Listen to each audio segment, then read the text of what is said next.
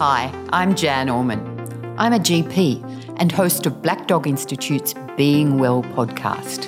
The Being Well podcast is a series of engaging stories from real people who've led interesting lives and experienced mental health difficulties. They have not allowed their mental health difficulties to define them, but have grown and flourished. Every now and again, we'll mention online resources.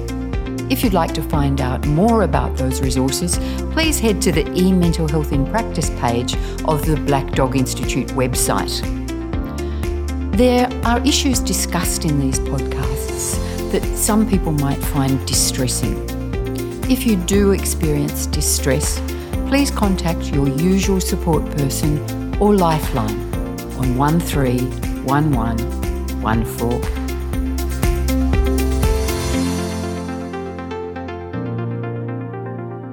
Welcome to another episode of the Black Dog Institute's Being Well podcast. On this episode of Being Well, we are joined by the usual host of the podcast, Jan Orman, who will be stepping behind the microphone as a guest to discuss her experiences with mental health, both personally and professionally, her expertise in e-mental health, as well as her role in helping GPs with their own mental health.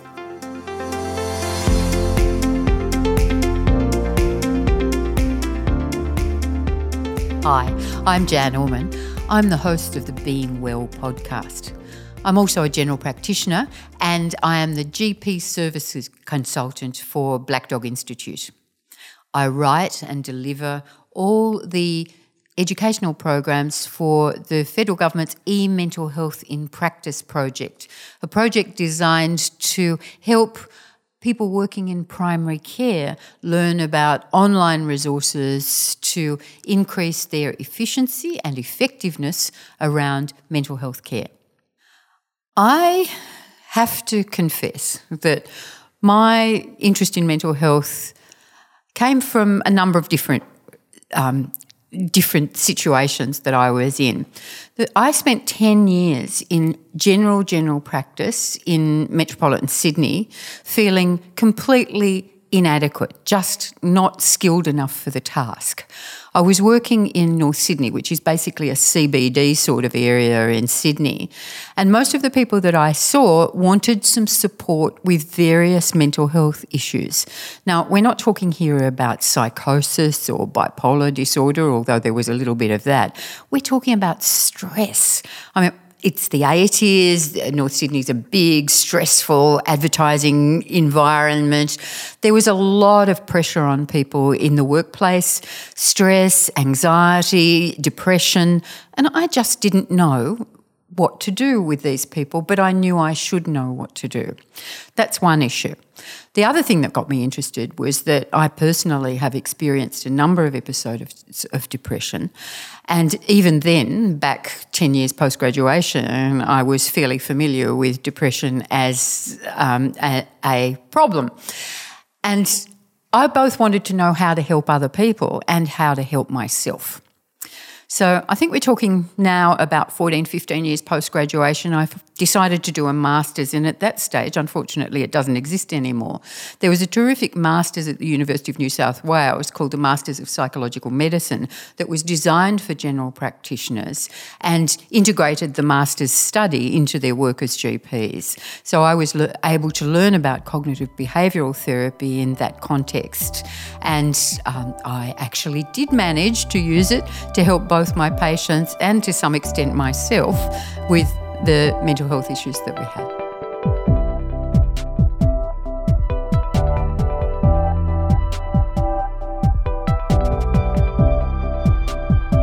It's worth noting that I did do my Masters of Psychological Medicine in order to help myself.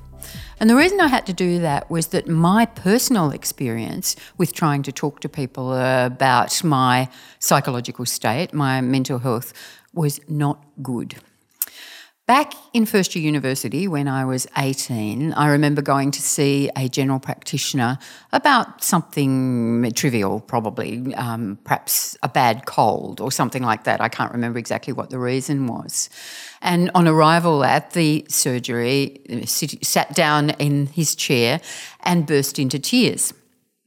And that general practitioner made no attempt to ask me why I was crying, assumed that the problem was that I was sick, gave me a prescription, which in retrospect he probably shouldn't have given me because fashions have changed in terms of what you prescribe antibiotics for, and I was out the door. Had he bothered to ask any questions, he'd have discovered that, now this was the first few months of my university career, straight after the HSC, he'd have discovered that in June of the HSC year my mother had died and my father was so unwell that he needed to be admitted to a nursing home straight after my mother died. I completed my HSC year boarding with the lady next door and then came to Sydney on my own to go to university from the country. Now, those are all fairly stressful experiences, and it probably wouldn't surprise you to know that university was a very difficult transition for me under those circumstances. I didn't have a lot in the form of family support. I do have some sisters, but they were scattered over the countryside with young children of their own. And what's more, there's always a personality issue that goes on here. I was absolutely determined to be completely independent and not need help from anyone. So you can see that experience has been a sentinel experience for me in terms of being discouraged from seeking help for issues around my psychological state, and also really important to me in what I've done with my career. I mean, I spent that 10 years in regular general practice before I found mental health. And my mental health agenda is to try and help people before they get too sick. Now, that's not going to work for people with what we call Axis 1 conditions, for people with schizophrenia and bipolar disorder necessarily. But it is going to help with people who plummet as far as their mental health is concerned in response to the various life stressors. So you can see why I think it's really important for GPs to be in there at the front line of mental health care, because they're the ones who see the people before they do plummet into a serious mental health problem. What we need to do is do something about building resilience in vulnerable people and about treating people, giving them support and helping them look after themselves before they get too sick, while they're still in that stressed stage and before they move into severe anxiety and depression.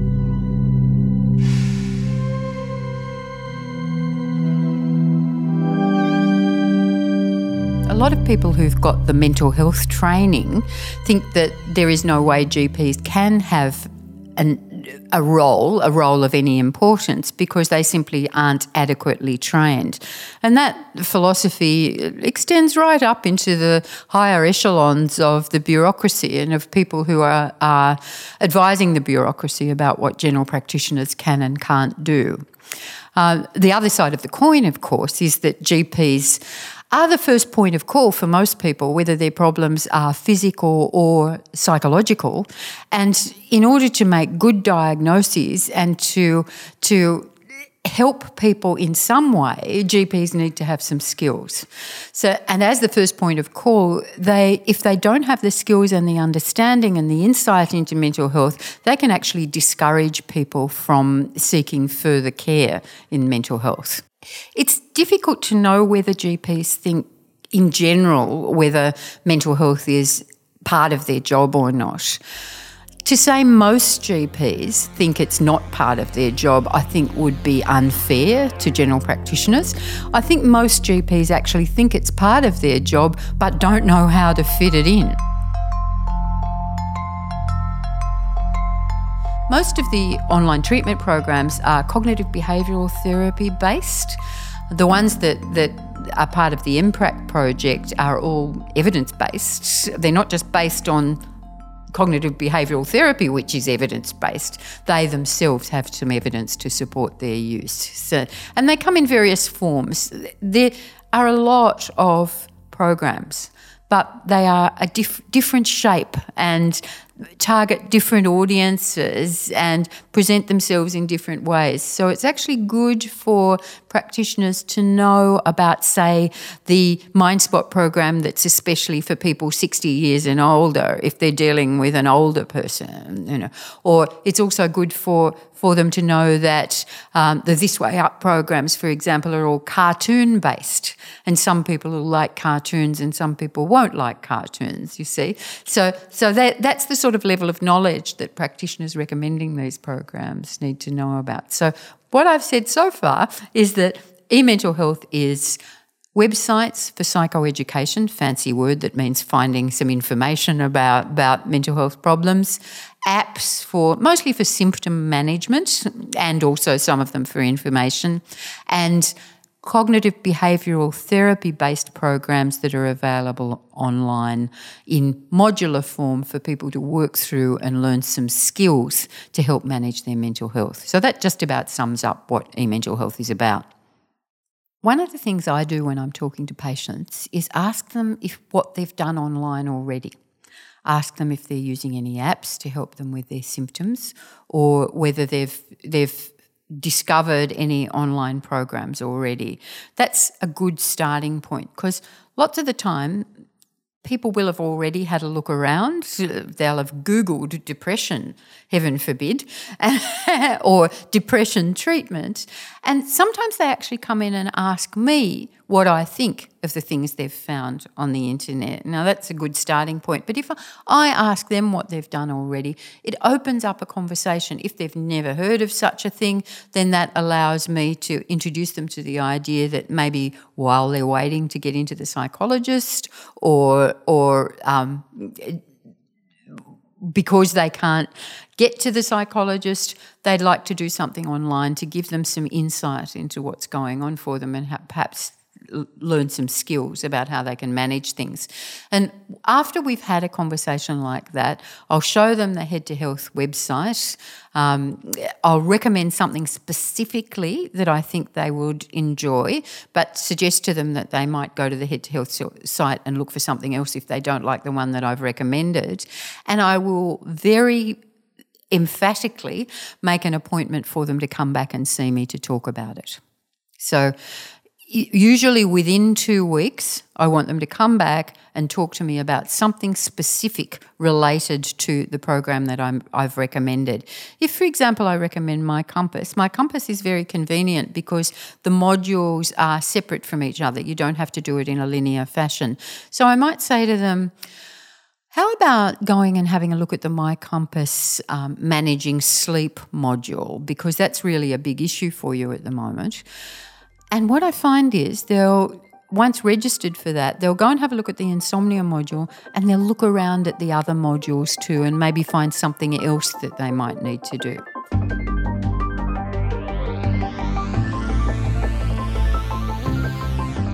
E-mental health tools have a particular advantage in that they can be accessed 24 hours a day, 7 days a week. So for a whole lot of people, one of the barriers to face-to-face care is time, not being able to get time away from the kids, away from work when the psychologist's doors are open. That's the first advantage of e-mental health programs. The second advantage is around stigma. There are a lot of people who wouldn't be seen passing through the front door of a psychologist or a psychiatrist's office, particularly in country towns, because I'm sorry to say, despite everything that we're doing around mental health, that stigma still exists. If someone sees you going through that door, they know you're going to the psychologist and that you must have a mental health problem. This doesn't apply if you can learn some cognitive behavioural skills in the privacy of your own home on your own computer. So there are two marked advantages of e-therapy over face-to-face therapy. People are sometimes a bit scared about referring to e-mental health programs. What they're mostly afraid of is that patients will deteriorate without people catching on to the fact that they're deteriorating because they won't come back for follow-up. Now, I think as general practitioners we can actually do something about that. We can actively follow them up after we've recommended an e-mental health program. There are a variety of other concerns that people have, not least of which is confidentiality. Some of the programs require that patients put personal information into the programs, and I think that it's mostly reassuring, the situation as regards confidentiality. And as I said before, you can register for these programs under an assumed name. If your patients are concerned about confidentiality, or you as a practitioner are concerned about confidentiality, don't worry. There's only one program that requires you to use something resembling your own name, and that's the program MindSpot that contacts you after each lesson. Now, it's not your own name they need a contact detail, whether it's your telephone number or your email address. So otherwise, confidentiality is not really an issue with these programs.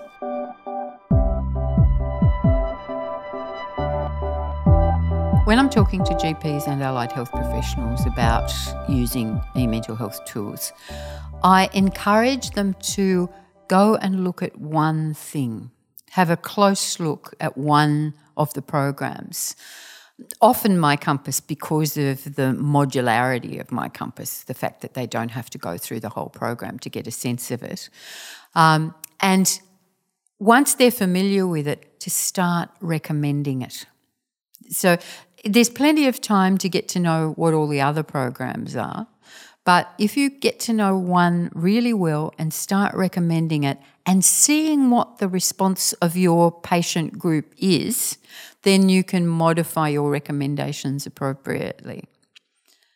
When you recommend an e-mental health program, it's important to, I think, show it to the person that you're recommending it to on your screen, or even get it up on their screen, on their phone perhaps, or whatever mobile device they're carrying, so that they are familiar with it before they leave the room. And I often say to GPs, hey, get your practice nurse to sit with them while they register for the program, if your practice nurse has got time, because that registration process can sometimes be a barrier to getting involved in the program. And getting rid of that barrier is a very positive thing.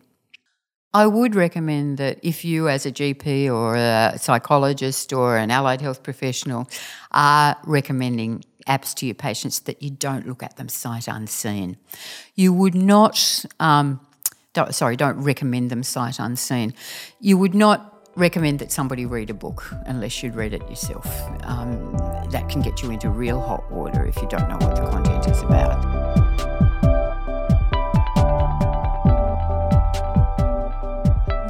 There are a few anecdotes and bits of research to support the idea that medical students looking at e-mental health programs would be useful to them. I believe that Mood Gym was rolled out to a group of medical students in the States in one research project that I'm sorry I can't give you the reference for. But what happened was that one cohort did Mood Gym and another cohort did not do Mood Gym. And whilst they didn't do better in their exams, the group that had done Mood Gym, they were calmer in their exams and they managed the lead up to their exams a whole lot better.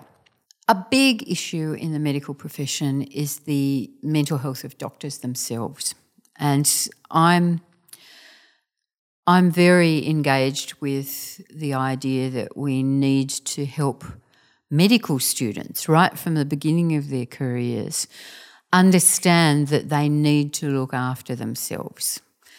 It's a difficult job. It's particularly difficult in the early stages of your career when you're trying to establish yourself, you're trying to know everything that there is to know, you're trying to impress your superiors, you're trying to manage a system in which, dare I say it, a degree of bullying and is traditional, so they tell me. I think it's a difficult time. It's not just the undergraduate, the studying years. It's the 10 years after that as well, and often the entire career if you happen to choose a specialty area that is very stressful. Medicine generally is stressful. And, a lot of the people who do medicine aren't necessarily equipped to manage the degree of stress that occurs in their professional lives. I'm all in favour of talking about mental health and resilience building to very small children. I'm particularly in favour of talking about it with early medical students, though. I think that the sooner you start looking after yourself in ways that build your resilience, the better. And what's more, the better doctor you will be. There are two arms to improving doctors' mental health. One of them is the one that everybody's talking about at the moment, and that's the workplace, to make the workplace, whether it be the hospital system or private practice, more human.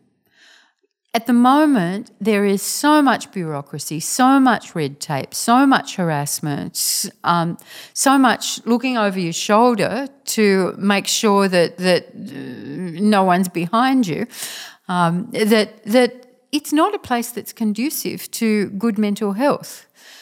But the other arm that needs something done about it, and this is something that doctors can do for themselves, is that they need to do the things themselves that improve their resilience. So they need to learn some cognitive behavioural skills, perhaps from an e-mental health program, that will improve their resilience, some relaxation skills, some learning to say no to things, some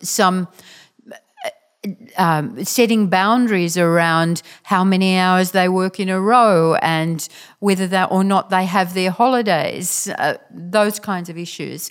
And also they need to remember that they weren't born with a stethoscope round their necks, that there are other things in life than medicine, and that's where all those things I do around creative doctors is concerned come in. But, it's not just creativity, it's sport, it's altruistic endeavours that don't involve medicine, serving in the soup kitchen once a fortnight, those sorts of things. There are all sorts of things that are important to do to improve your mental health that are often forgotten when you're completely drowning in medicine. Of course, this advice doesn't just apply to doctors. It applies to everyone in the health system. Everyone has been drawn to health because they want to do something for the world, because they care about people, and those sorts of people tend to be the people that can be put upon, if you like, that too much can be asked of, that will look after other people rather than look after themselves. So anyone in the health system, I think, needs to learn some personal resilience skills. Creative Doctors is something that I got involved in because of my interest in my own mental health and also because of my interest in doctors' mental health. There is evidence that one of the things that goes wrong for doctors is that around retirement they fall apart because for all their lives they've had nothing in their lives except medicine. And if they have to give up medicine, they have problems with their identity, amongst other things. Now, there's something really not healthy about a whole life that's focused on one thing, I think anyway. Maybe it's good for the community to have doctors who aren't interested in anything else except medicine, but it's probably not good for the individual. I got involved in Creative Doctors after it was first established. I didn't get in on the ground floor, but I've been part of the administrative, if you like, the management committee of Creative Doctors for 6 years maybe. It's a group of 3 general practitioners with an interest in mental health, sponsored by a woman called Judith Babbage, who runs a locums agency and is obviously interested for that reason in the health of doctors. And what we do is we try and encourage doctors to remember who they really are, who they were before they did medicine, what the other side of their brain used to do and was good at. There's a lot of talent there in medicine. Those people that got high UAIs or whatever it used to be called when we did it, 99 or more, top 2% of the state, they're actually good at other things, you know. Some of them can play the violin. Some of them can draw like you wouldn't believe. Some of them are great performers. There's lots of talent out there.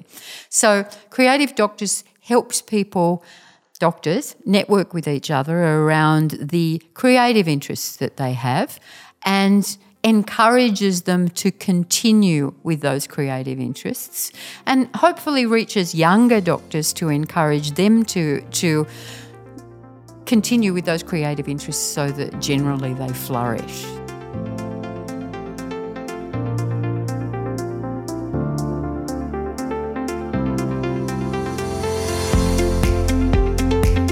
Thank you for listening.